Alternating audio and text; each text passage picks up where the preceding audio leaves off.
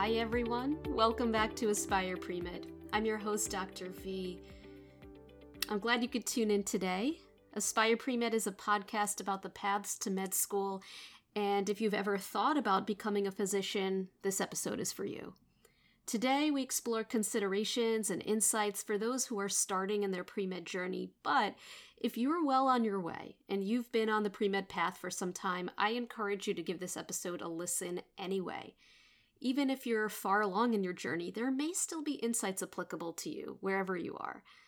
I often mention this, but in case you're new to the podcast, keep in mind that all of my content is based on the path to U.S. allopathic, that is, MD granting med schools. This is because this has been my journey. While I'm sure that there's a lot of overlap in the DO experience, keep in mind that there might be some differences in things like requirements, application processes, and so on. So I always encourage students who are considering the DO or osteopathic medicine path to find a mentor whose expertise is in that path. Now, back to our episode. To begin, some people start their pre-med journey with different mindsets. Keep in mind that there isn't a right or wrong. In fact, one of the premises of the podcast as a whole is that there are so many paths that could lead to the one common outcome of becoming a physician, provided that you meet the criteria for admissions to med school, of course. So some students may commit to a pre-med track because they always knew that they wanted to become a physician. Others might enroll in some pre-med classes because even though they might not be 100% sure what career they want to pursue, since the path to medicine is a long one, they might figure it could be wise to keep that option open. Or for others, they might be interested in several pre-health careers. There might be an overlap in some prerequisites, and there's a hope that with time or experience, they'll have a better understanding of what exactly they want to pursue. Dentistry, medicine, veterinary medicine, and so on. Also, some people come into pre-med straight from high school, maybe even on an accelerated path like some BA MD programs, while others might begin their pre-med journey while already established in a different career entirely. Whatever the beginning of your path looks like, for all physicians, the road merges at this one common point: an unshakable and well-informed commitment to pursue a career as a medical doctor. How you get there is very much a part of your story. Now, by the time a student is at the point that they're applying to medical school, most admissions committees would likely need to see evidence of that desire to attend. For example, by way of you successfully completing academic requirements, by way of you seeking out experiences to help you explore a career in medicine, by way of introspection, shadowing, volunteering, and so on. Ultimately, all to show that not only are you qualified for med school and committed to this path, but that you've done the work to understand what the path to becoming a physician actually involves. It's ultimately a career with great responsibility that requires significant dedication and desire, and is an honor and a privilege to pursue. So where can you begin if you're considering pre-med? If you're enrolled in a university, a good place to start would be to reach out to your school's pre-med or pre-health advising office. It's so important to get to know the team there because they may be an instrumental part of your journey. They might be able to help provide guidance as to what classes to take and when, and so on. Additionally, some pre-health offices may write what's known as a committee letter on your behalf when you're applying to med school. As an aside, there's generally a requirement for letters of recommendation in the U.S. allopathic med school application process, and you could learn more about that. So if your school writes a committee letter, for example, it's all the more important to introduce yourself to the pre-health committee early on in your journey. But in any case, the guidance that you receive from your school's pre-health advisor could prove invaluable. In addition to your pre-med advisor, another resource to help start your journey is the AAMC website. AAMC stands for the Association of American Medical Colleges, and among other things, it's an incredible source of information for aspiring medical students. Take some time to explore it, and you'll see for yourself. It's a helpful resource in terms of understanding what the requirements are for getting into U.S. medical schools. They also are a great resource for important dates. For instance, let's say you want to know the registration deadline for the MCAT.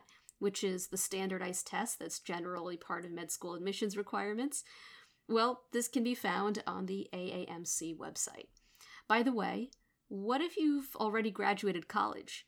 What if you've taken 0 science classes and dedicated your undergraduate studies to something different from medicine? In this case, if you aspire to enter med school, you might decide to enroll in the prerequisite classes to begin your journey. To do this, many students opt to enroll in something known as a post-baccalaureate or post-bac program that can help you with this transition to medicine. These programs generally provide a track in which students could complete their medical school prerequisite classes. Many of these programs have pre-med offices and advisors in the school too. Programs can vary from one school to another, so if this is something you're considering, you definitely should do your research to see what would be the best fit for you based on your needs. At the time of this recording, the AAMC also has a free post-baccalaureate pre-medical programs database that might help you learn more about what's out there. So now I've alluded to this concept that there are prerequisite classes that are required for medical school.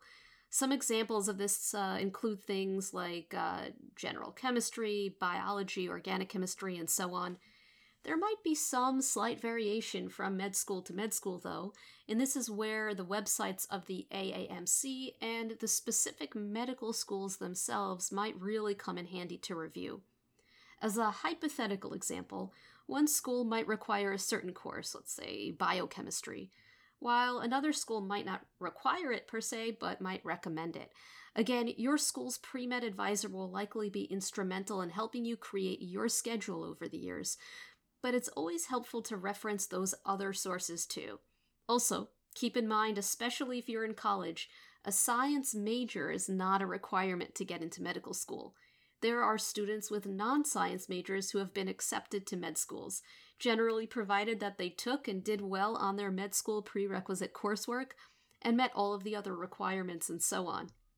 In addition to coursework and the MCAT, med schools reportedly want to see things like clinical experiences, time spent shadowing physicians, and volunteering, among other things.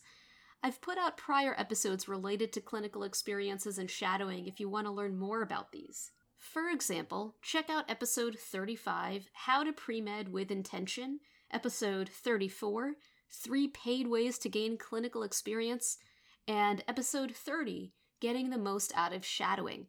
Shadowing, for example, is an experience in which the pre-med student is the observer, joining a physician to learn more about a day in the life, if you will. You'll observe so much, and these are incredibly important. All in all, I always like to remind students to be sure that they're not doing these experiences solely to fulfill a requirement or an expectation. These experiences really are for you, to inform and solidify your decision to become a physician, to learn about the depth and breadth of the field, to inspire you to pursue a specific field one day, to cultivate professional relationships, find mentors, and so on. On a different note, if your school has a pre-med club, consider joining it to get to know your peers and upperclassmen. You never know. These may very well be your colleagues one day. Being a part of a positive and supportive pre-med community is such a wonderful thing, and we all have so much we can learn from one another. Some of these clubs do really great things like help create mentorship programs, invite guest speakers, collaborate on volunteering projects, teach skills like CPR and suturing and so forth. And if your school doesn't have a pre-med club, consider the benefits of starting your own. These clubs could be a great way to connect with like-minded people who understand your journey. Finally, if you're new to pre-med, know that this doesn't mean that you necessarily have to give up your non-medical interests. If you love to cook or play jazz piano or enjoy Renaissance art or have entrepreneurial aspirations, these are all things that make you who you are. Even our non-medical pursuits can help us become well-rounded physicians and see the world from different perspectives. Don't lose what makes you you, and always remember that you have beautiful gifts to share with the world. Anyway, as always, these insights may or may not apply to you, but I hope, especially as you're starting your journey, some of this resonated. There are so many more things that could and should be considered at this early stage, so this is not an exhaustive list, but in the interest of time, I'm going to leave it at that. A career as an MD can be challenging, but in my humble opinion, it's extraordinarily rewarding. If you're interested in learning more, check out Aspire Premed's prior episodes. Good luck on your journey, and I'll see you next time.